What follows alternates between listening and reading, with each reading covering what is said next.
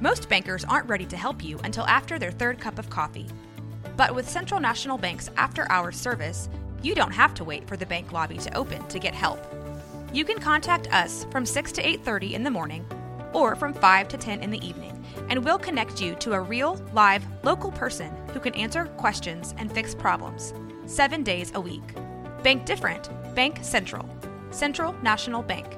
Member FDIC. Cross the Brazos and Waco, ride hard and I'll make it by dawn. Cross the Brazos and Waco. Welcome to the Waco History Podcast. I'm Randy Lane, great-grandson of Waco architect Roy E. Lane. Over 100 years ago, he designed the Alico Building, Hippodrome, and other well-known landmarks. My co-host, Dr. Stephen Sloan of Baylor's Oral History Institute, is helping me learn Waco's known and unknown stories. On today's show, Waco during World War I, told by the people who lived through it. The war brought the Camp MacArthur. That was the thing that really changed the face and the spirit of Waco, I think. Stephen brings his co-worker Stephen Seeloff, senior editor and collection manager for Baylor's Institute for Oral History, to guide us through how the war changed Waco. They were here by the thousands, and their families came to Texas. Everybody was well enough to do. And now, come with us on a journey into Waco's past. Cross the Brazos and Waco, ride hard and I'll make it by dawn. Cross the Brazos and Waco, I'm safe when I reach San Antone. All right, Stephen, welcome back to the podcast, and you've brought another Stephen. Yeah, just to add to the dynamic here, we've brought in another Stephen. Stephen, you want to introduce yourself? Yes, so my name is Stephen Seeloff, and I am the senior editor and collection manager for the Institute for Oral History. So, Randy, I brought Stephen here. November 11th will mark the centennial of the armistice of World War I. Okay. And so Stephen has done a lot of research into the impact of World War I on Waco and Wacoans that actually served and were impacted by the U.S. participation in World War I. Now, I'll talk a little bit of how I came to this research project. Okay. So I was actually in grad school at the time and taking a course in digitization of primary source materials. And our professor, who's Eric Ames in the marketing department for Baylor Libraries now, he had the foresight, as you folks in marketing probably know, to see that the 100th commemoration of World War I was approaching, that there will be several years of material and several years of exhibits. And so he chose World War I related materials for us to digitize and work our way through. And so it was some diaries, some historic photographs. And the jewel of the collection was a sewer map of Camp MacArthur, which helped me build my own map of Camp MacArthur. But it got me to thinking about what stories were in the Oral History Archive. And I was working there as a graduate assistant at that time. So that's where the research began. And as we've moved through that research, we've digitized our own materials. So many of these stories, as you can imagine, are some of our earliest interviews. So our interviews date back to the 70s.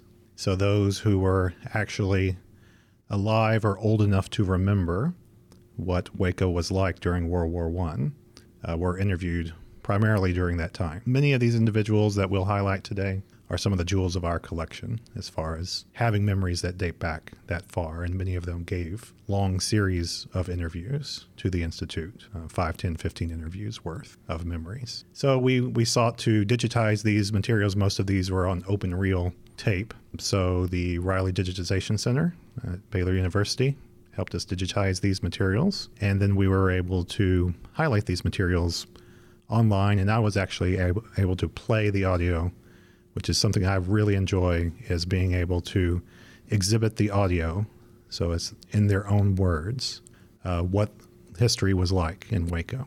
So I just try to stay out of the way as much as I can and let them tell their own stories and provide the little connective tissue to tell, to kind of shape the story. And we'll leave that to them today as well, but I really want you to be our tour guide as we kind of go through World War I. So basically, let's set the stage for people on a general landscape. So what was going on that led us into World War I? Okay, we'll do a very brief pass through especially the first 3 years of World War I, which first more commonly known as the Great War. In June of 1914, there's an assassination of an archduke from Austria by a Serbian nationalist. And that basically was the first domino in a very long path of dominoes that triggered any number of alliances and former agreements as to if something happens to you and your country, we will come to your aid. So in a very quick succession of events, primarily in July of 1914, though July Crisis is what it's known as, you had the majority of mainland Europe picking sides and basically shaping up for war. We can't really spend enough time on all the major players, but basically it was the German, Austrian, and Ottoman empires on one side and the Russian, French, and British empire/nations on the other to begin the conflict. And then eventually, 2.5 years later, the United States starts to creep ever closer to joining the conflict. There were many isolationists in the United States during that 2.5 year period of time that were basically saying this is Europe's problem. This is not our problem. Mm-hmm. But there were some in the government and the government itself that felt like they felt like they needed to play at least some role. So, for example, we were supplying a good amount of aid to the British Empire, for example, under the guise of just supply ships or sometimes almost under the guise of tourist ships. But of course, the German Navy in particular took notice of this. And so in January of 1917, the German Empire basically told the United States that they would begin hostilities towards these advances. We know what you're up to. And so U-boat attacks began on some of these freighters. Around the same time, there's another event that takes place, commonly referred to as the Zimmermann Telegram. So the Zimmermann Telegram was a communique from Germany to Mexico. And the telegram basically was imploring Mexico to try and ramp up their own efforts at hostilities towards the United States. And in exchange, Germany will support you in that manner. Basically, as a German ruse to occupy the United States on their southern border so that they would not get involved in the European conflict. This telegram was intercepted and made public to the people of the United States, particularly made public by those who wanted the United States to enter the Great War at that time as evidence of this is who our enemy is. The payoff for Mexico joining the war would be they would receive back territories that they'd lost to the United States, including where we're sitting right now, New Mexico, Arizona, California. It would have been a different world then, wouldn't it? Yes, that is true. I don't know if we'd add a flag or reuse one of our 6 flags. We have enough. Yes. So, and then we have 5 separate U.S. merchant vessels that are sunk in March of 1917. And at that point, many folks were at a fever pitch. And so in April 6th, 1917, the U.S. officially declared war on Germany, and thereby the dominoes that would follow afterwards about who our allies would become and who our enemies would be. Excellent. So we're in the war. How does this all come to Waco, and what does Waco kind of look like before all this starts? Waco is actually a pretty thriving town at the start of the First World War. So, for example, in the official 1910 census, Waco's population is a little over 26,000. Might not seem like much now, but that was actually the 6th largest city in Texas at that point. And the largest city actually at that point was San Antonio. So we're up there. And Waco has some cachet to it, I would say, as far as what it highlights. So according to the 1916 Waco City Directory, this is kind of in the front of the directory as they're trying to puff up Waco, they highlight certain things. So they highlight the fact that we have 10 different theaters in town, in a town of 26,000. Can you imagine 10 theaters? That's pretty good. Today, yes. Was that true? That was true. Okay. Yes. And in fact, the Hippodrome that just expanded, they expanded 3 additional screens, and they named those 3 screens after 3 of these historic theaters that were in town. The other ones just didn't make the cut. Right. We'll see if, there's more of the block, so maybe we'll expand. Future expansion. That's right. 10 parks 10 city parks, 17 public schools, and one of the most amazing parts was 8 colleges and universities. And so TCU was here. We had a number of trade universities and colleges at that time. So higher education was big in Waco. And of course, we had Baylor University. The other things they like to brag on were our lighting system. Our lighting system was pretty state-of-the-art. We also had the Cotton Palace, which is something that I know has come up before. And the Cotton Palace will probably have to do its own podcast. Yeah, we're gonna do an episode on the Cotton Palace. So let's just say... Just table that for... All I'll say about the Cotton Palace right now is 100 years ago, we had our own version of Magnolia, and it was the Cotton Palace. And even though it burned down twice, we still have remnants, and we still celebrate the fact that the Cotton Palace and cotton was king in Waco here. So that's kind of Waco before the war. Waco had benefited from its location on the Brazos River. The suspension bridge was big in the cattle trade in the early decades, and then the cotton trade with the addition of the railroad circuits coming through Waco. So Waco was doing pretty well. Waco also had some entertainments that were surprisingly legal at the time. We'll talk again on another episode about the reservation. The reservation was the red light district in Waco at this time. And they probably didn't advertise that as much. Well, I'm sure the city leaders didn't, but everyone knew it was there, and it was legal. It's not the front of the city directory. Right. Yeah. Yes. It's a bustling area of town. Yes. But it's a rumor that people maybe have heard far and wide. Yes. But the reason I mentioned the reservation is as we enter war, and as the U.S. government is deciding where mobilization camps are going to be built, where training camps are going to be built, where flying fields are going to be built, there's a number of considerations, geographic considerations, but there are also considerations for those who are going to serve and then thereby be privy to various entertainments. So there's 2 things happening in Waco at this time. One is that Waco basically was forced to shut down the reservation in an agreement with the U.S. Army. So there's no legal prostitution while there are 20 to 30,000 soldiers right outside your city limits. So that happened. I could see why. Yes. And then in addition, the state's going through a bit of a tumult when it comes to prohibition of alcohol. Waco actually becomes dry at the end of 1917, and it's a little more than a year before national prohibition takes effect. So within the span of a year or so, they've ruined all the vices for the incoming soldiers. Your weekend changed. Yes, you lost your booze and other things. So that was important. Local city leaders, business leaders, being part of these talks to bring camps, especially Richfield, the flying field here. Those were important considerations, and a railroad spur was an important consideration as well. And so we'll talk a little bit more about that when we get into talking about the camps in particular. Excellent. So kind of the most well-known, at least for someone like me who's a novice to Waco history, is Camp MacArthur. How did that get placed here, and how did they decide where that was going to go? Okay. The primary reason Camp MacArthur came to Waco was the fact that the United States Army was not much of an army when we decided to declare war. A lot of people think about World War II and all the men going out to fight and all the women, getting to the factories and doing the jobs for the men while they're gone, and the great mobilization that happened.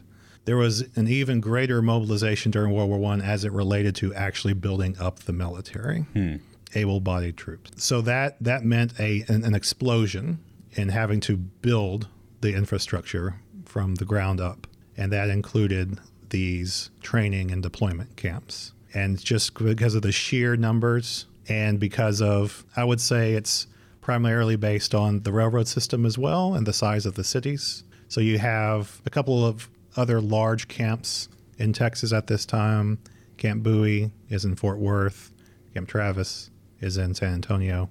So it's just they needed a certain number of these to meet their quota. The size of the city won out, logistics won out, and also basically it was a gift from the city. Where Camp MacArthur was built was basically farmland outside the city limits proper. It's in the northwestern part of what we would call Waco now, and so it was the gift of this land to the government, and then after the war was over, the camp disappeared as quickly as it came, and the land was returned And then, of course, the city began to expand. So why would the city want to give the government all that land?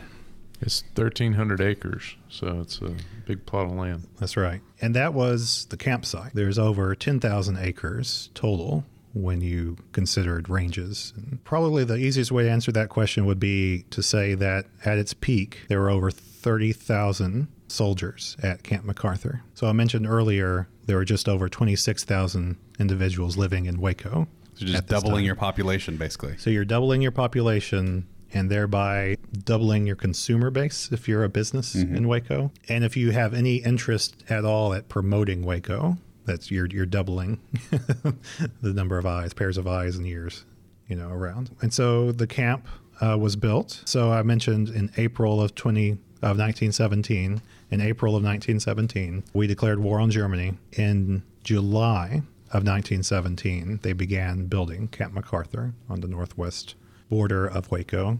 And in September, troops started arriving. So it was very quick. So the interesting thing, one of the most interesting things about Camp MacArthur, however, is that it was not for local troops. Most of the local men who either enlisted or were later drafted into service, so they went north to Fort Worth to Camp Bowie, and they served in the 36th Infantry Division. So why is that? I mean, it seems kind of funny to send the people away, and what are these other people doing here, and for what reason, and where'd they come from? And again, we'll get into logistics. Our boys in Texas were mainly shipped to either Fort Worth or San Antonio, whereas the bulk of the new recruits from the states of Wisconsin and Michigan were sent to Camp MacArthur.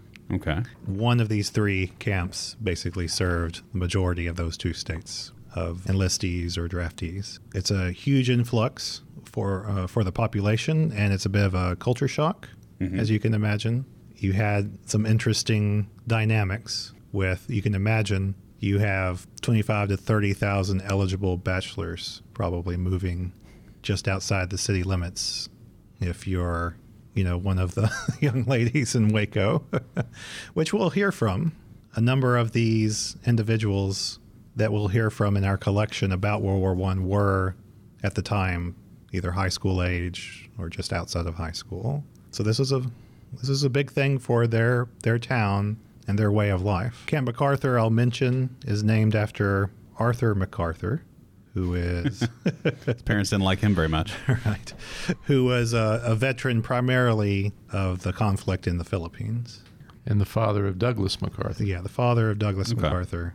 So long lineage of MacArthurs. So Camp MacArthur was primarily for basic training. There's an officers training school as well. Once these individuals were trained enough to be shipped, usually they traveled to New Jersey to be shipped overseas to France. So how long was their training there typically? Training was usually training was about 4 to 6 months. That's pretty good. Mine was 2 months. And it's similar to the experience that the local soldiers had that were shipped to Camp Bowie. So Camp Bowie soldiers. So I'd say not only was there a lot of people coming into Waco, but these people were kind of rotating through because they weren't here that long before another group was coming in, right? Right. Once the unit shipped out, it became a bit of a demobilization. So it wasn't just preparing the next unit. It was you also had some returning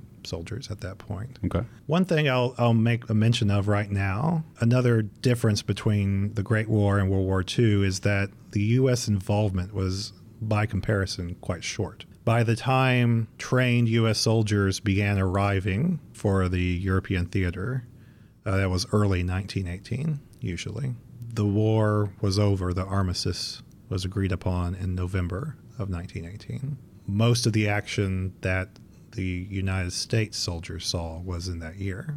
And it was a pretty quick turnaround. And for many that especially had to wait until a little later in 1918 before they actually took that ocean voyage to France and then worked their way up to the front, there were a lot of these new recruits that either barely got into combat situations or didn't even get into it at all when the armistice happened. So the party's over before a lot of these guys even get to it. But their presence, especially in the mid 1918, when the Germans actually began to make a bit of a push into France. Their presence basically bolstering the Allied numbers helped to push back and actually begin to make some progress towards the French-German border.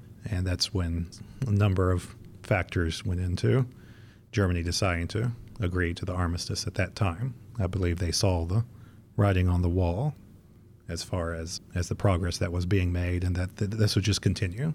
These waves of American soldiers would just continue. So They didn't want any of that. I think maybe you said this earlier, but how long was Camp MacArthur there? Okay, so it's built in the summer of 1917, and after war is over toward the end of 1918, early 1919, the decision is made to basically tear the camp down for parts, for raw materials, and most of those are shipped to the U.S.-Mexico border to be used in fortifications along the border. That's crazy. I guess I didn't think about how short of a time that really was. Right. So the official close date of Camp MacArthur is in March of 1919. So it's less than 2 years. So again, you kind of have to set your mind toward a different paradigm. Mm-hmm. Most of us are familiar with the length of World War II and how, again, we had the build-up. You weren't quite sure what it was going to look like, but then kind of the long slog, whether it be the European theater or the Pacific theater. Whereas this, for most Americans, it was a 2-year wartime environment. And I think it's kind of interesting how, for a lot of Waco history, it's kind of like a slow progression towards something. And this seems like, bam, real fast, doubling the population, and then, now they're gone again. Right. It's got to really kind of change how a city's, feels about itself and what they think about the future, right? Absolutely. And of course, I don't think anyone really knew what the future would hold when we got into the conflict. Yeah. Mm-hmm. I think people had an impression based on, again, there had been 2.5 years of conflict in Europe, in France, primarily. And we got a good sense of what 20th century military conflict looked like. Mm-hmm. And I'm sure what was on a lot of Americans' minds at this time was they heard stories or they saw what trench warfare was like. And they were concerned it would just be another series of years and our boys would be in those trenches and, God help them if they were to go over the top or, things like that. So, and then of course you had the oddities of horses and tanks sharing the battlefield and the introduction of chemical warfare. As we'll see in some of our clips, everyone was behind this war locally once war was declared. There's a great fervor of patriotism, but it was by no means did they think that this was going to be over, in the matter of, I think most people probably didn't realize that it would be over by a year and a half into the conflict. Mm-hmm. So we've been talking about Camp MacArthur, and of course Richfield is also a big part of the story. And as you said, Randy, Camp MacArthur is a little more familiar to folks than Richfield, but Richfield is a really interesting story because we're talking about the growth pains of aviation. I mean, we're 15 years out from the Wright brothers, and they're experimenting with aerial warfare. And so, Stephen, I'd love for you to talk a little bit, introduce us to Richfield as like you've introduced us to Camp MacArthur. Combat, aviation combat. It had a few introductory moments. One of those was in the Philippines, but World War I was its coming out party. Not only did the U.S. military need to rapidly build up its ranks as far as its army, it had to figure out how it was going to embrace this new technology. So just as they were looking for mobilization sites and training sites, they were looking for flying field locations. And so Richfield was a situation where especially the businessmen of Waco put more effort into this. There's figures I've seen as far as much as $5 million raised locally or committed locally in order to bring this field to Waco. And one of the reasons for that amount is all Army planes at this time were built in the Northeast and basically constructed in parts and then loaded in a box and then shipped to wherever they're going to be used to be constructed at that location and used at that location. So in order to have a flying field, you needed to have a railroad spur that would accommodate practice commerce. So the spur was built at this time in order to accommodate the shipment of planes from the Northeast. And the field itself, it's geography, it's logistics. So they needed a flat parcel of land, typically, in order to practice their takeoffs and landings primarily. And so it didn't hurt also that we already had the camp here. Construction began in Richfield a month after Camp MacArthur, so that's in August of 1917. And then it's completed in 3 months. So Richfield, it basically trained from 1917 to 1919. So it kind of went into 1919 a bit before it changed hands off of the government's dime. About 400 pilots total were trained at Richfield in Waco. And one thing in particular to say about Richfield was there was not a single casualty during training, which was pretty rare. It's a pretty big accomplishment for any of the training fields at this time. So the field itself cost about $2 million to construct. So Richfield, to locate Richfield, the easiest way to locate it in modern-day Waco is the Heart of Texas Fairgrounds. That is basically Richfield. You know, that's really interesting. It makes a lot of sense. It's a big, flat, open area. So that the fairgrounds is basically where it was. It's basically where it was. Wow. It's also the site of Waco High School, as we know it now. But that Lions Park as well. It's kind of on the border of it. Yes. Yeah, that segment there. Okay. So See, I learned something every day. So Waco High, those who have been here for a while in Waco know that it used to be called Richfield High School. Ah.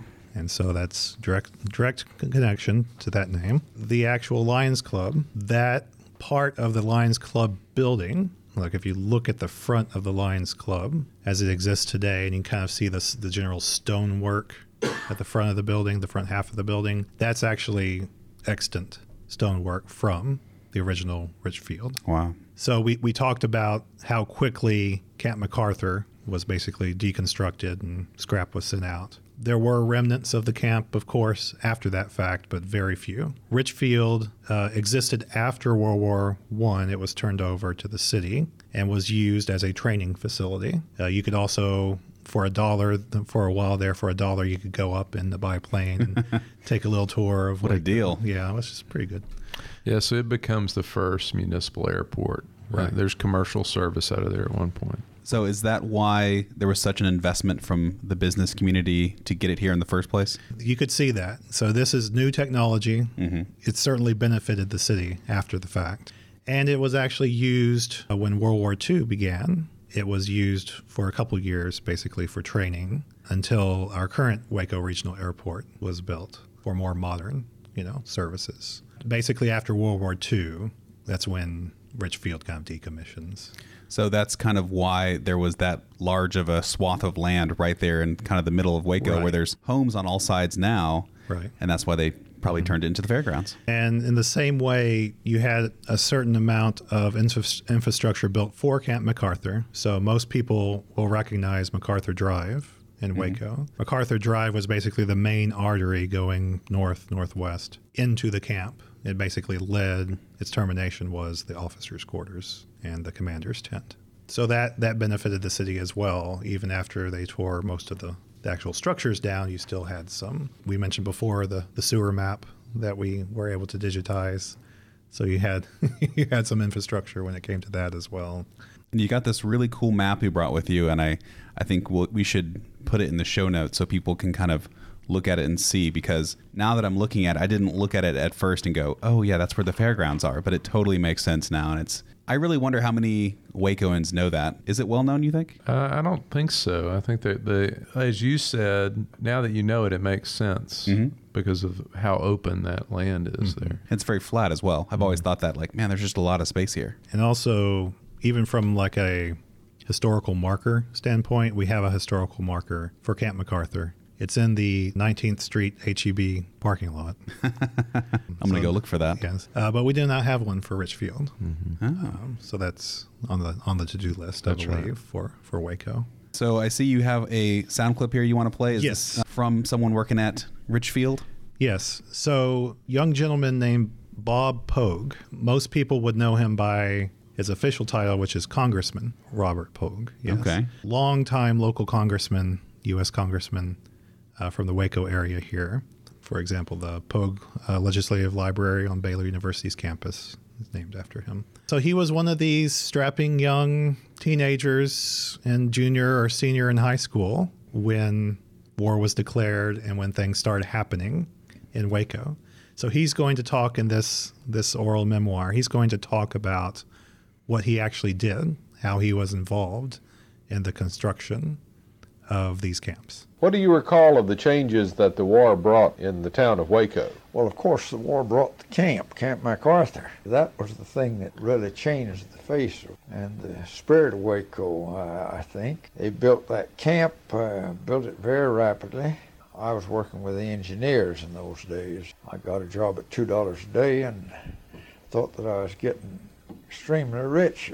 You were working doing what? Well, I drove the first stake that was ever driven out from Richfield, which is now the area where Richfield High School and that part of town, but the airfield was there. I was driving stakes, carrying a chain, surveyor's chain, or stadia rods. With the engineers, we laid off. I was not there when we laid off the first part of the camp. I was in school, and the coming summer I was working with the engineers at $2 a day and surveying all around. They did all kind of surveying and all kind of work with level. I got to inspecting sewer pipe.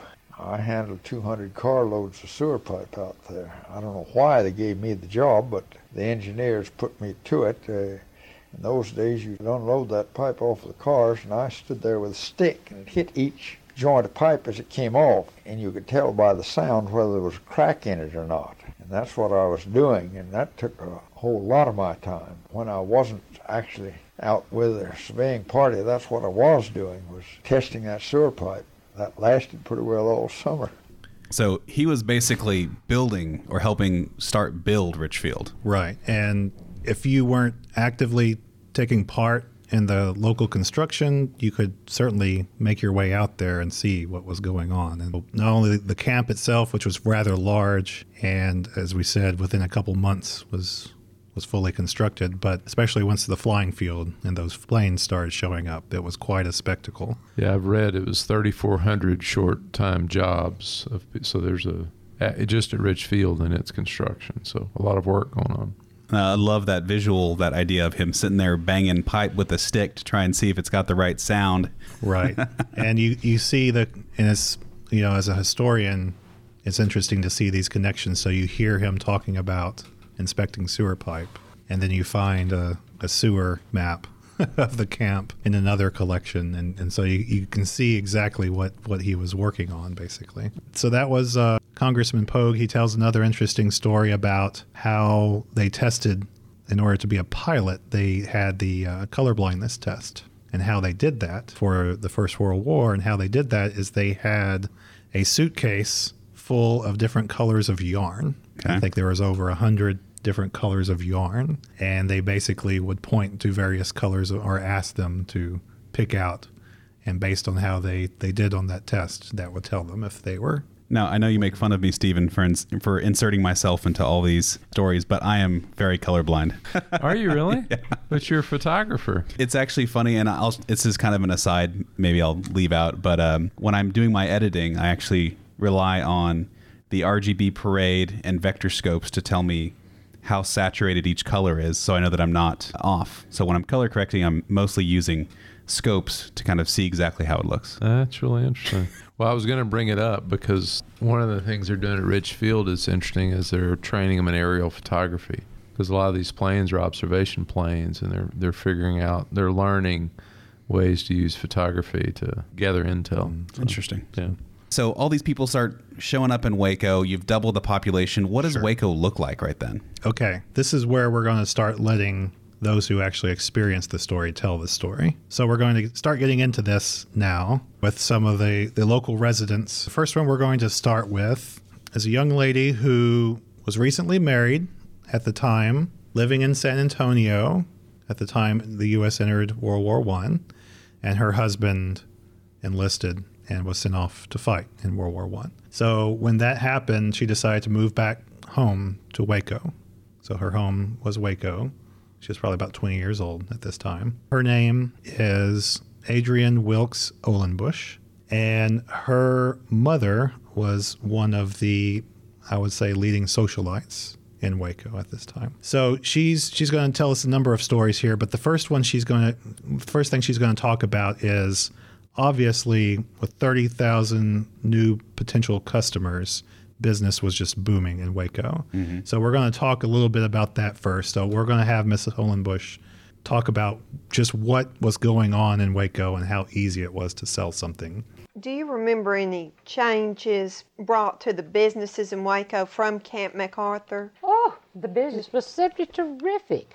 They were here by the thousands, and their families came to Texas. Everybody who was well enough to do came straight to Waco, and people were asked for rooms and to put them up and all because the town was absolutely flooded with mothers and fathers whose sons were getting ready to go, and they knew they were going pretty soon.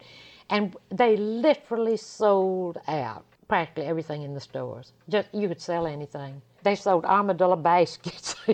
They sold absurd keepsakes. But I mean, they sold clothing and, everything on earth. It was a riot. There'd never been such a business as there was that year. That was before people knew what a mess we were in. They were still spending money high, wide, and handsome. I love that accent. That's hilarious. It's kind of like Southern with old-timey. You don't have to check Mrs. Ohlenbusch's ID to know where she's from. And armadillo purses, is that what she said? Armadillo baskets. So Baskets. I think that when you think about an armadillo and his kind of protective stance, that would be what that would look like. But she mentioned something interesting there, is that it's not just the 30,000 soldiers that were here, but it was all the families. So we talked about these are Wisconsin and Michigan boys. Their families are coming down to check on them from time to time. They're coming down before they're going to be shipped off, to the East Coast to head out to be mobilized. So you can begin to imagine, start doing the math of just... It could have been like triple the population if you think about if each person had a couple people coming, right? Right. So that's Miss Ohlenbusch. One of our other narrators is Miss Mary Camindo Sindone. Miss Sindone was a junior at Waco High School during this time. Her father was a cobbler in downtown Waco.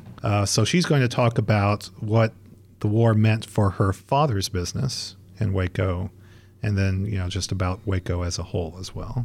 And my dad, his shop began to grow. By the time the war came, Camp MacArthur, came to Waco, and that was filled with the 32nd Division with Wisconsin and Michigan soldiers. The soldiers began to come to town and have their work done in town. They'd come to my dad's shop. He had a nice big shop where you could sit around and read newspapers, and he'd have magazines there where they could wait. And he always had that place full of soldiers. In fact, he had one of them come in there wanted to work for him one day. But he would work late on Saturday night. He'd work day and night, not only on Saturday nights, but on weeknights to catch up. Then pretty soon the government gave him a contract to take care of the officers' boots. They all had to have so much done to their boots all the time. Of course, the enlisted men would just come and have their own shoes fixed, But he had a contract for those officers' boots. He made a lot of money during the war. And that was where he really, that was a bonanza for him. And that's where he got really established. And because I was in high school at that time, that was during the war. And it was a big time for Waco, because Waco enlarged. I forgot, the population went up so big. And so many of the soldiers that came to Waco at that time married Waco girls when the war was over, and some of them still had been here in Waco. I noticed 2 or 3 in the paper the other day, some reunion, and there was one of those Michigan soldiers that had married a Waco girl. So that was a big time for Waco. That Army camp was located not too far from here, up on 19th Street. There's still remnants of it out there. So it's really interesting to hear her talk about the boom, but I hadn't thought about maybe how many people, because of relationships and marrying, ended up sticking around. Right. And how that affects, just the demographics of Waco afterwards as well. Yeah. I'm sure the Northerners would say we got a little culture, because of that. And we taught we would say that we taught these young boys some manners and, things like that. But so that was a really interesting aspect of of this influx as well. Business is booming, but the government has business to do as well during this time. And that primarily takes the form of Liberty Bond drives for the war. There were 4 separate Liberty Bond drives in Waco while we were engaged in World War I. So Miss Olin Bush is going to talk about her role in the bond drives, but she's also going to talk about her mother's role and a little fringe benefit her mother got for leading the women's chapter of one of these bond drives and how successful it was. My mother, she headed the women's division of the first war bond sale in Waco, when they put on the big sale of war bonds, which was one of the main works we all did. We all were given blocks or areas in which we were responsible for the monthly sale of war bonds, and we called on everybody. And Mother was the head of the first big one, and it was very successful, and her reward was that she was taken out to Richfield, and Edgar Glenn, who was a very dashing, popular young lieutenant, a terrific flyer, who married a Waco girl, Ethel Foster, took Mother up in an airplane for the first time that a woman had ever been allowed in a government airplane. And she wore a flying suit with a parachute strapped onto her back and a helmet. And I have the cutest picture of her you ever saw in it. That was at the end of the successful campaign to sell war bonds, Liberty bonds, war bonds. That's interesting. Okay, let me ask you something about the war bond sale. Was it easy to sell the war bonds? Yes. Mm-hmm. Did you? Everybody put a certain amount of money in them all the time. You know, that was a real unique experience. You know, we had the Spanish-American War, but that's the only thing we'd been involved in since the Civil War, and the Spanish-American War was very brief and touched us very lightly. But this was a catastrophe, and people went overboard, and nobody did anything or thought anything but the war for at least a couple of years in through there. That was everything. Everything was subordinated to that. Everything quit. So I think I understand exactly, kind of how war bonds work, but if you could kind of just refresh my memory or kind of explain it for people at home, it's basically a way to raise capital quickly, but then people can invest for the future, right? Right. And so it's basically an investment. It's an investment into the war effort on your part, but it's also your own investment.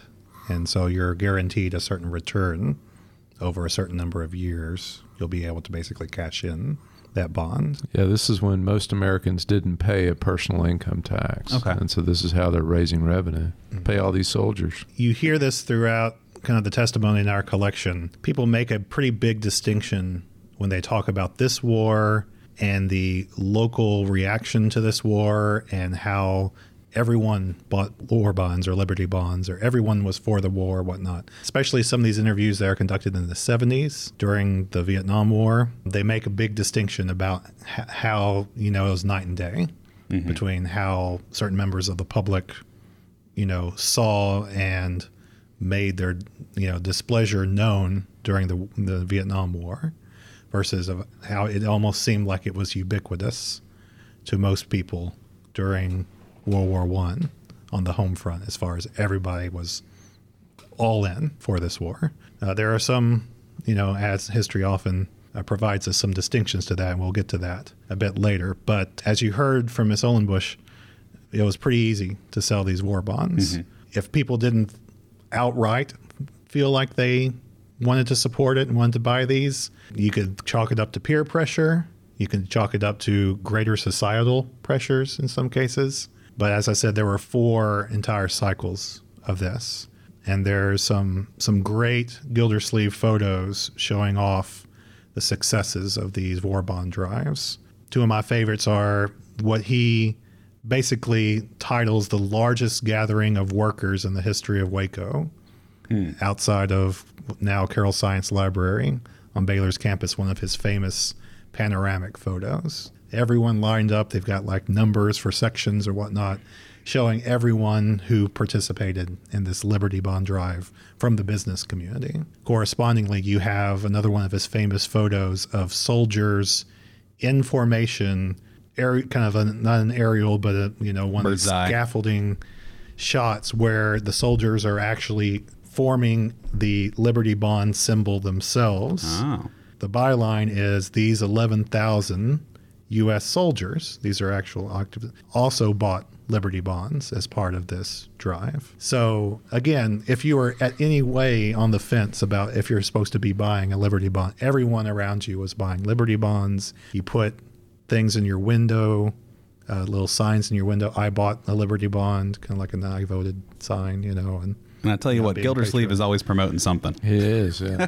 Yep. And then the reward for this successful drive, that sounds pretty cool. Like, so was she the first woman ever flown in a government plane that we know of? Or that's what she claims anyway? That's the story. That's the story. Well, probably in her neck of the woods. Have you seen that picture she's talking about? I wish I had that picture. There are these pictures that are referenced in some of these older oral histories. There's another one where they'll talk about sheet music, that one of her sisters collected sheet music of the patriotic sheet music of this time. And so you just begin to wonder what happened to some of these things that are mentioned. And it also goes to like how the planes worked back then, that you had to have your parachute strapped to you right away because, if it's new technology, things might happen, right? That's right. Yeah. All right, well, let's keep on going. Yeah, so we're going to stick with Miss Ohlenbusch a little bit because she was participating in these bond drives, of course. But her main role during the Great War was that she volunteered for the Red Cross. And so she's got a really great memory about her time in the Red Cross, what that was like, and what specifically the Waco chapter of the Red Cross was doing to help out the war effort. The head of the division that I worked in, which was the canteen service, was Miss Chester Story. And she recruited young women for duty. There were a few older women who were like captains and majors and whatnot, sort of supervisory. And you had to work at least one day, and you could work more. I worked 2 days a week regularly through that entire first winter. I don't remember whether I went into the second winter or not, but anyway, I worked down there all 1 year at the Katy Station. And we reported down there like 9 o'clock in the morning, and we went on the streetcar as a rule. We either walked or we went on the streetcar. And we got off of it down at 8th and Austin, and we walked over to the Katy Depot, which was on 8th and the railroad tracks. And there was a little building built there, a little gray building with great big red crosses on it that was quite functional, a little wooden shack, really wasn't too big either. But it was set up with equipment needed to do coffee and sandwiches. And we had great, tremendous coffee urns and any number of great heavy coffee pots that we carried out to the trains and trays of cups. And we made ham sandwiches, and we found out after a little experimenting that the best way was to grind the ham. We had meat grinders there, ham meat grinders. We ground the ham and we ground pickle, and we mixed it with mustard, and we made big, fat, husky, real good ham sandwiches. And we would meet every train that came through. One would carry a basket of sandwiches, one would carry the coffee urn, and one would carry the basket with the cups. And there would be hundreds and hundreds and hundreds of soldiers on those trains. And they would have a stop there, and they depended on us for their lunch. There were no diners, no provision in any way. I expect it was practically all along the railroad line. And I want to tell you that it was work. It was very rewarding work, and it was very exciting work, because the trains sometimes would be 10 and 15 coaches loaded with young, homesick, raw recruits, most of them on their way to San Antonio or here to train. We would take messages for them if they had a letter to be mailed. If they had written a letter and had the address, we guarantee that we'd get an envelope and a stamp and get it off. We'd send telegrams for them. If they knew anybody in town that they were trying to get in touch to, we just served as, really and truly, I think it was a perfectly terrific service, because I don't know what they would have done without the women. And as I said, the women were mostly young women. We wore blue uniforms with white washable collars and cuffs, which had red crosses on them, and we wore a blue, I'm doing like you could see my gestures. It had a white band that fastened around your head and a blue veil that hung and covered your head. And they were really right attractive and right becoming. And most of us made ours. They had a model, and we made these uniforms. We tried to be friendly and tried to be cheery and tried to help out. And I always felt like it was one of the best things I ever did. It's dinner time, and a ham sandwich, I could really go for a ham sandwich. The accent just cracks me up, because you can see how even the accent here in town locally has shifted in that period of time. Right. It's so interesting, her telling that story and then researching what she's talking about. So in Roger Conger's Pictorial History of Waco, you can actually find photographs of the Red Cross in action during World War I. You can find a lineup of those who served in the Red Cross, and there's Miss Ohlenbusch in the lineup. And then you can see their outfits as well. So she talks about how most of the ladies made their own. They weren't given this uniform, basically. Mm-hmm. And so you can see the little minute differences in their uniforms as well. And some of these, as we've had the commemorations here for World War I, you've seen exhibits and you see some of the Red Cross or the soldiers' uniforms on. So you can actually, these past couple of years, actually see what she's talking about. But So she mentions basically like taking care of the soldiers as part of the Red Cross. Red Cross today, people think about like disaster relief or blood drives and stuff. So is that pretty much what they were doing at that time? Well, she mentioned she was part of the canteen service. Yeah. I'd imagine for the young ladies who have any sort of exposure to any sort of medical training, right, were more into the different types of services, especially as it related to the camp itself locally here. And then especially as we get towards the end of 1918 into 1919 and the Spanish influenza outbreak, that's where their particular service really was impactful. Kind of a side note, we're probably not going to talk about Spanish influenza today. That's another episode. That's probably another episode, okay. so I'm going to save that stuff. So, it's all foreshadowing for future episodes. That's right.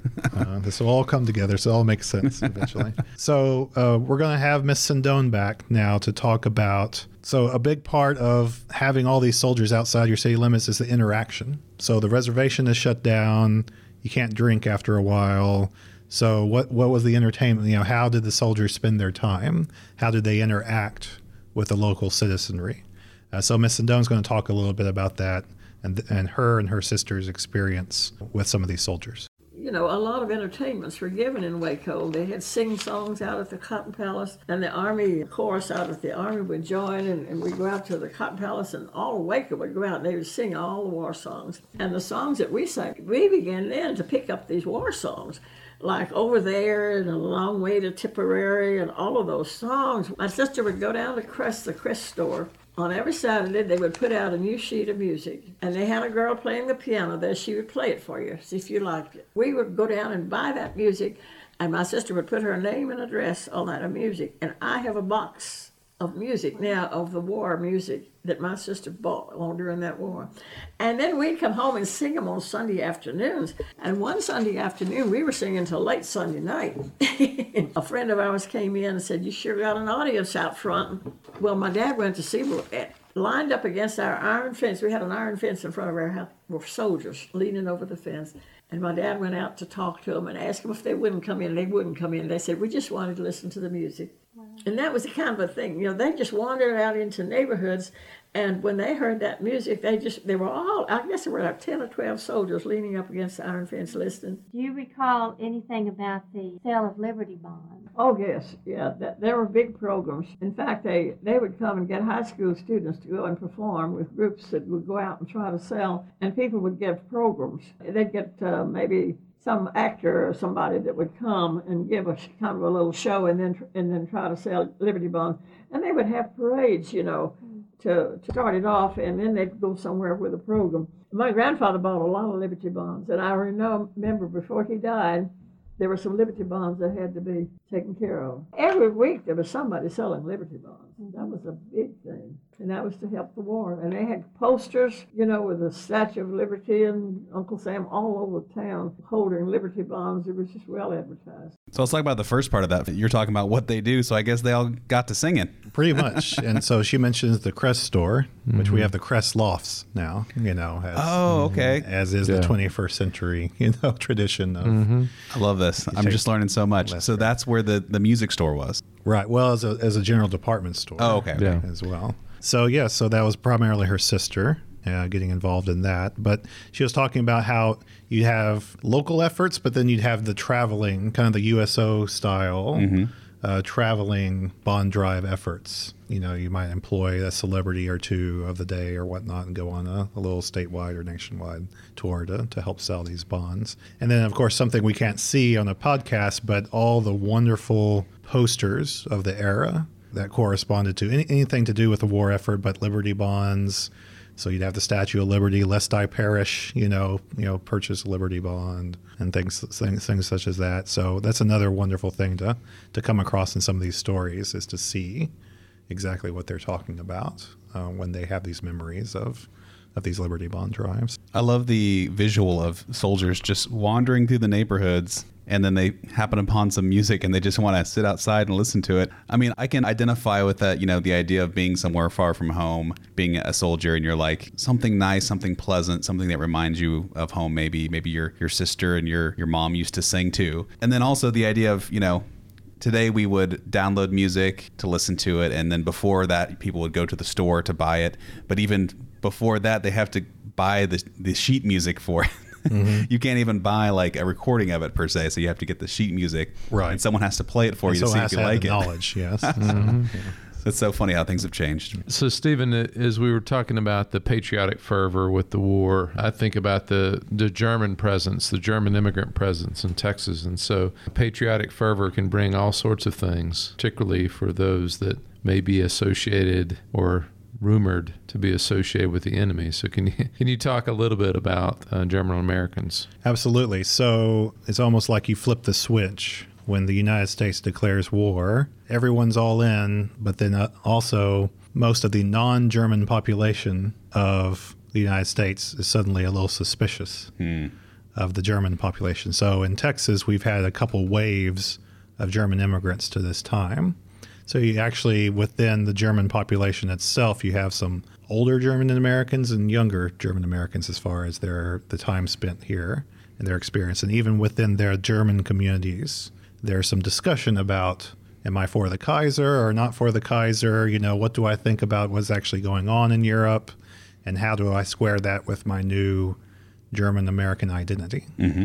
But for those outside of the German community, there were some individuals that were pretty quick to cast suspicion on just what these German Americans are going to do now that we're at war with Germany. So there's a couple local stories I want to highlight in particular. And the first has to do with Waco High School. So I mentioned before, we have some junior seniors in Waco High at this time giving some of these testimonies.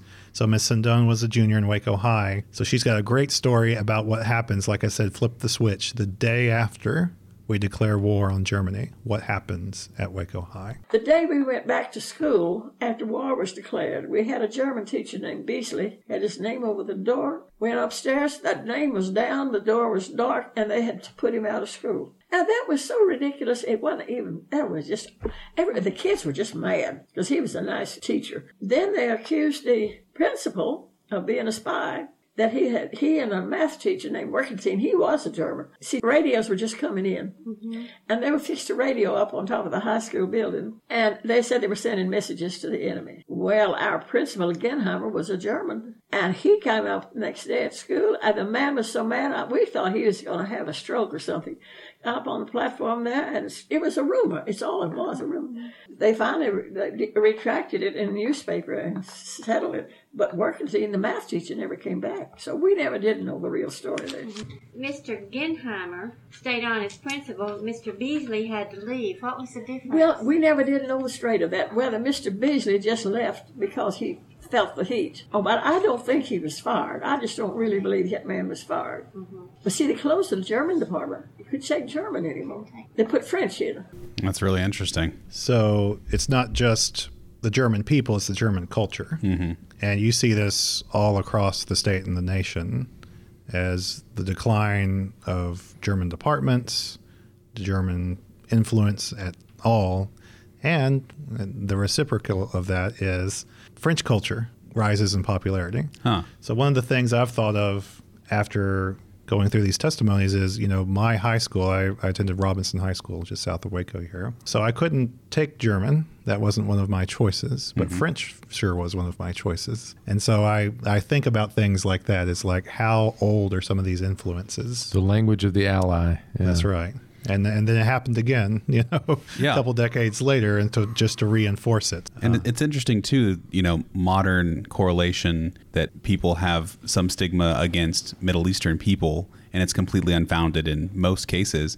Very similar to that back then. So really, you're just kind of like, history does repeat itself, and it's just really unfortunate for the victims and the people who get spoken ill of at the time. Right. The Middle Eastern individual with a computer these days is analogous to the German principal with a with the radio, trying to bring something to the school, basically. I know that it's all kind of rumor and conjecture, but the guy that was just gone in one day? Is it just, do they think that he thought that he would be persecuted and was like, I'm just out of here? Or that's the interpretation I've seen more often, is that I think he was a bit of an amateur historian as well, and so he went on to have another career, particularly in the Austin area, Mr. Beasley. Not sure what happened with the math teacher himself. Mr. Genheimer was actually detained for a short amount of time by the local police over this, but released him, retracted in the paper. He was back in the good graces by the time the war was over. So he held on. But that's, the difference between something to actually be suspicious about versus just rumor mongering and whatnot. Those distinctions were not always cut and dry. And we're going to see that a little bit in this second piece that I want to highlight. Okay. This takes place at the campus of Baylor University. So at the time, I'm going to set the stage a little bit. So Samuel Palmer Brooks was the president of the Baylor University at the time. There was only one dean. It was the dean of the whole college. His name was John Lewis Kessler, good German stock. President Brooks would oversee chapel services on campus whenever they held chapel. But he was out of town one day, and so Dean Kessler oversaw the chapel service this one day. And this was shortly after war was declared. And he made some comments during this chapel service that got him into some hot water with faculty, staff, and students alike. So there's going to be two individuals that I'm going to play for you kind of as a combo clip. So you have a young man who was attending Baylor University at the time. His name is Duthat Young McDaniel. He was a district judge, actually, in Waco for a long time later in life. And then we have Miss Nellie Lee Hill Cole, who was a teacher in the Department of Expression at Baylor University. Department of Expression. Yes. So you're going to have the student and the faculty perspective and their remembrance of this event and what transpired afterwards. So we're going to listen to them. What was the substance of his speech? Well, in his speech, he made the statement, my country, right or wrong, if right, to keep it right, if wrong, to set it right. Well, we had a bunch of hotheads and some of the teachers became fanatical about it. They were just mad and this, that, and the other, and they just, for a better word to use, Dr. Kessler was crucified. And I've always regretted it. I agreed with his statement. Dr. Kessler was a good man, and there was a lot of people that felt the same way I did, and there was a lot that were mad. So there was quite a debate on the campus. Well, it was not any great debate because we didn't debate anything. Dr.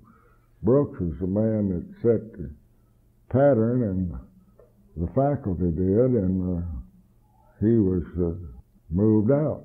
They had a faculty meeting, which I attended as an associate teacher. There was a great deal said, and I didn't say any of it.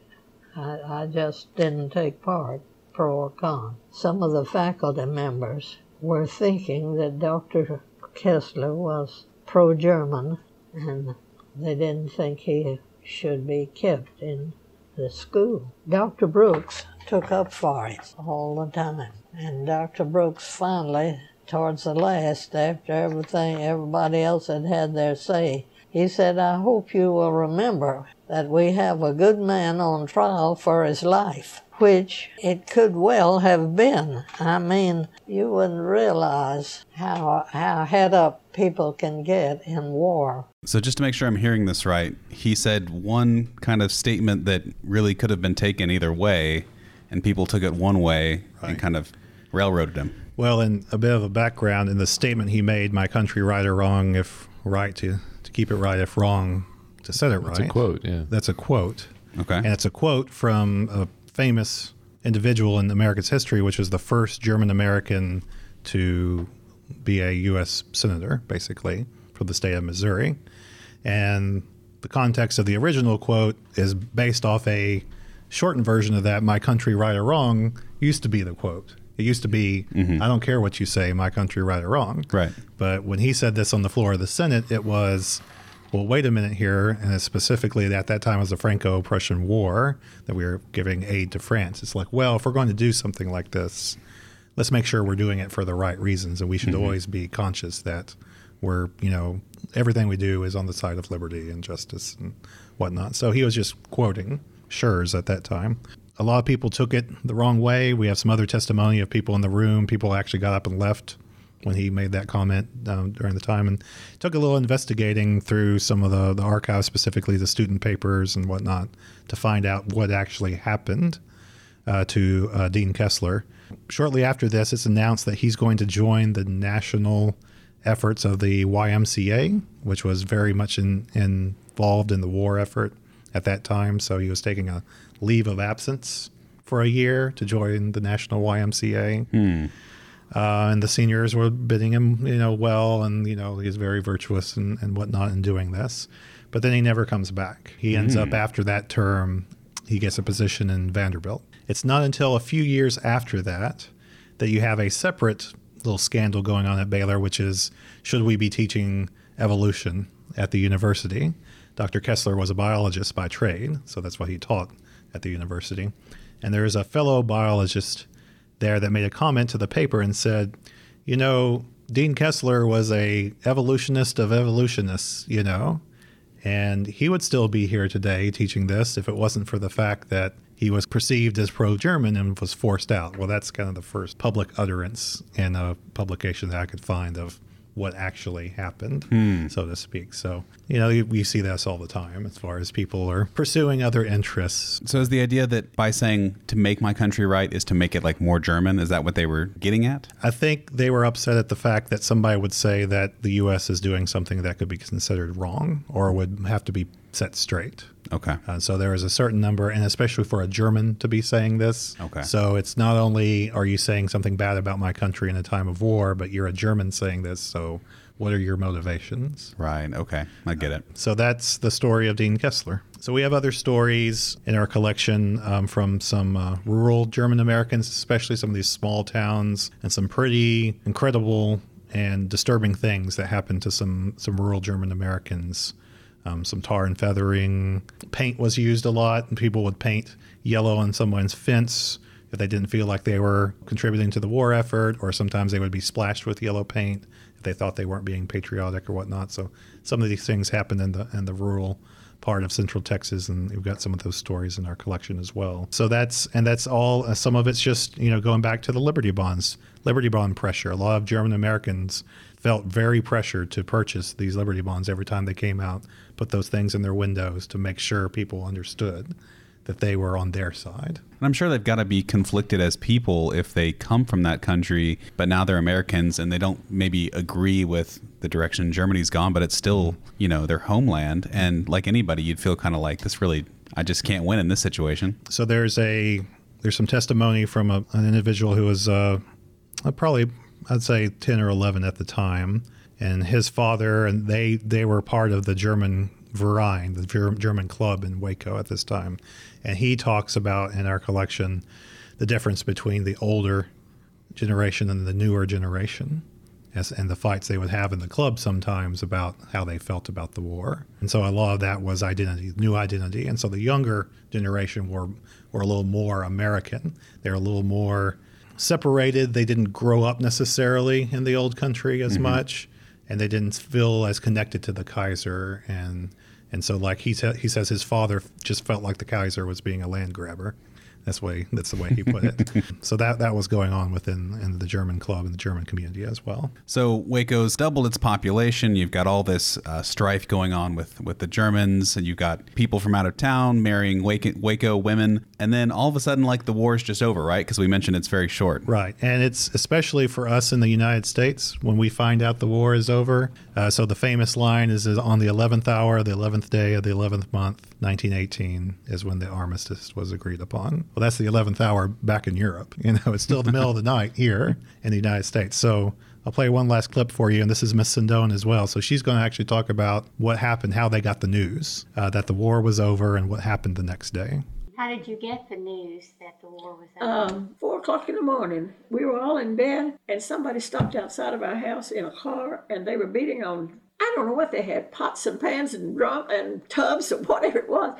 And they were screaming and yelling my grandmother's name. And we knew that something had happened. And see, my grandmother lived right across the street. And she came, my dad went over and got her. And they all came. There's a bunch of Italians that came in a car and come to tell Grandma that the war was over. So that's how we got the news. Tell me some more about our Armistice Day and how it was celebrated. Oh, they turned out school, and the boys, the kids at school, got trucks. People that had trucks just converged on the square, and they filled them up with high school students and Baylor students and townspeople. They went all over town, all around into East Waco and South Waco, and they were all over town making noises, and they were blowing the whistles. All of the manufacturing companies here used to have whistles that would blow at noon for lunch, and all of those things started blowing all over town. The churches were ringing their bells. Oh, listen, it was pandemonium. And the two divisions out at the camp came out full force and marched all the way from Camp McCarthy out to the Cotton Palace.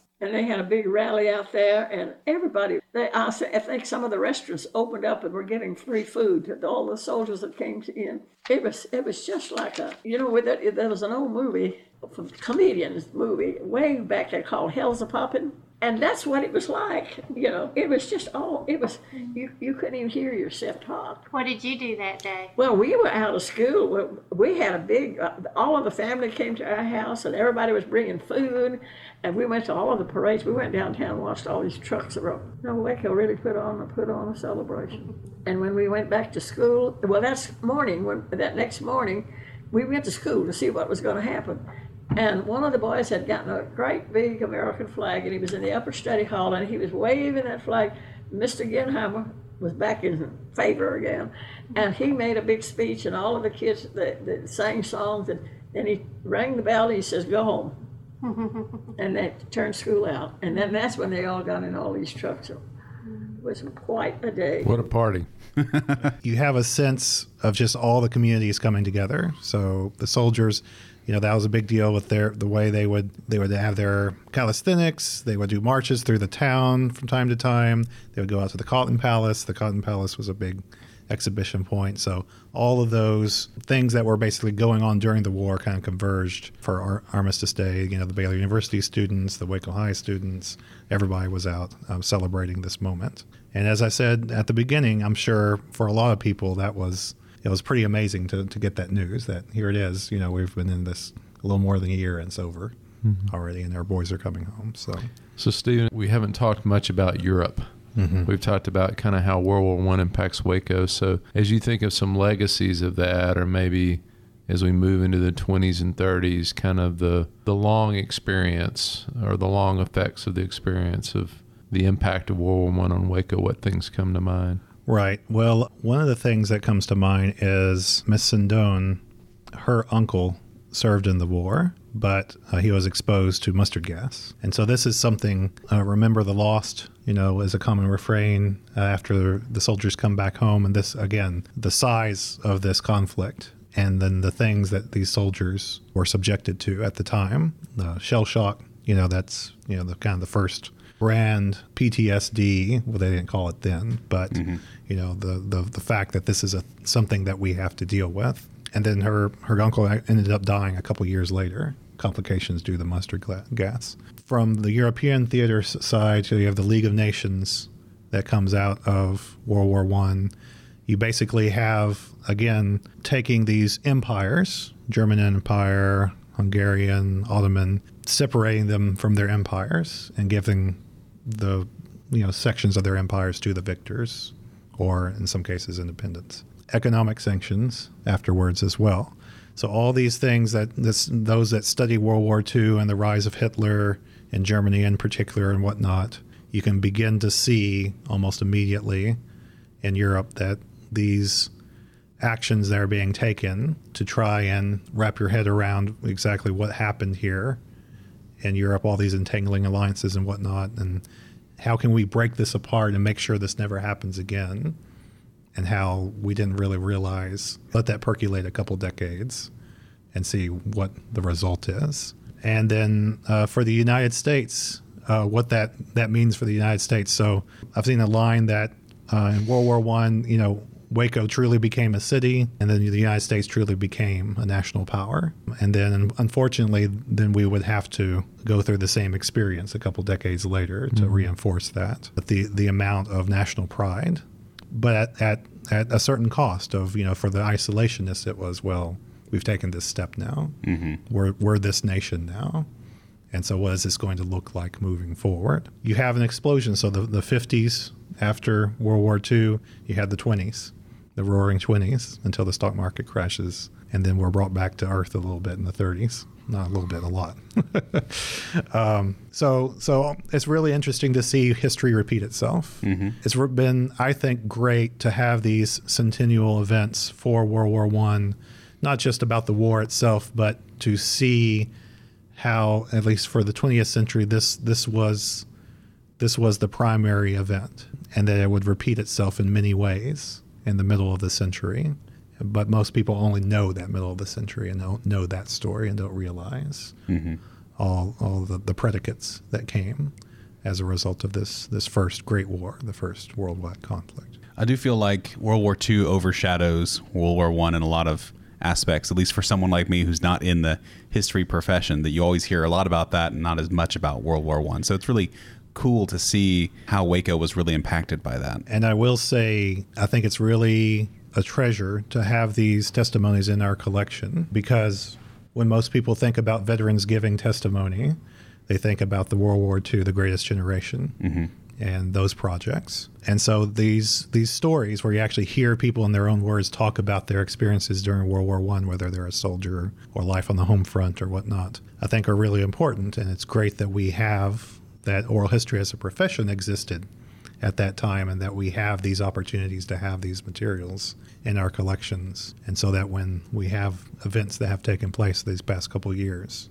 we can contribute and people can come to experience and connect, maybe a little more personal level of actually hearing them tell their story. So you've talked about celebrations and stuff that are going on. How can somebody learn more, get involved? Sure. So there have been any number of special events and exhibits that have been planned. Most of them have kind of run their course by now, but of course we're coming up on the 11th month and the 11th day in 1918, and now it's going to be 2018. So that's going to be the big anniversary date, so to speak, is on November the 11th. And so there are a number of ways. There's actually a commission that was formed several years ago to help. They gave grants to small museums or whatnot, and so they're going to basically see it through all the way through the armistice anniversary there. We've got, as I said, any number of additional testimonies on our website. So I'll just give that link real quick. So it's www.baylor.edu/oral history/Great War. And that will take you to the individual page I created for a lot of these testimonies. So you can read more, hear more. One in particular I want to highlight, because we did primarily talk about the home front. We do have a testimony of a gentleman whose name is Wilford Naiman. He's actually one of the founders of the Naiman, Howell, Smith & Chase law firm here in Waco. Okay.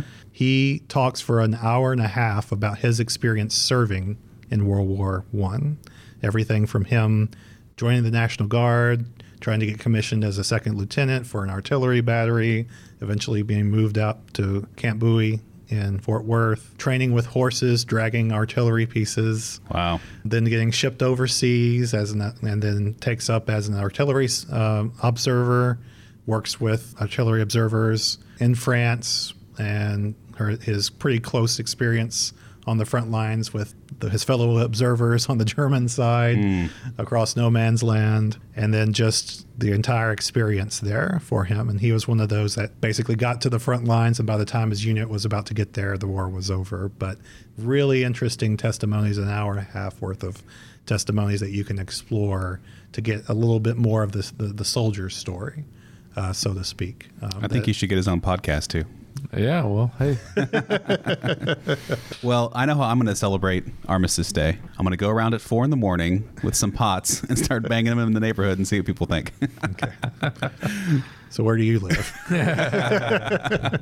All right. Well, thank you so much for coming in today. It's been really interesting to learn more about World War I, and considering I know your coworker, I'm sure you'll be back for more in the future. Well, we're very happy, and this has kind of been a pet project of mine. But one of the great things is to be able to resurrect these stories. As I said, we digitize this audio now that we have the ability to, and we can retell these stories now, 10, 20, 40, maybe even 50 years later. So it's been really a joy to work on this project, and I'd be more than happy to come back with other jewels from our collection. All right. Thank you, Stephen. Cross the Brazos and Waco, ride hard and I'll make it by dawn. Cross the Brazos and Waco. Thanks for listening to the Waco History Podcast.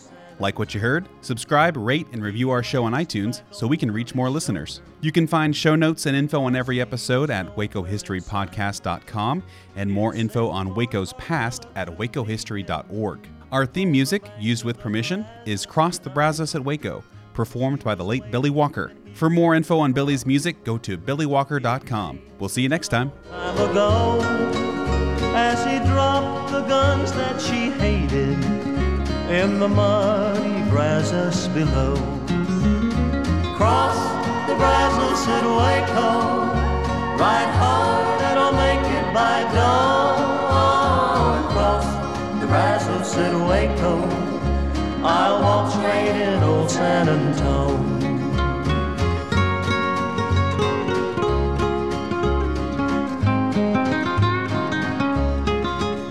Then the night came alive with gunfire. He knew that at last it'd been found. As the ranger's badge showed brightly, El Bandito lay on the ground. Carmela knew he was dying, that all of her dreams were in vain. As she kissed his lips for the last time, she heard him whisper again. Cross the Brazos and Waco, ride hard and I'll make it by dawn. Cross the Brazos and Waco, I'm safe when I reach San Antone. I'm safe when I reach San Antone.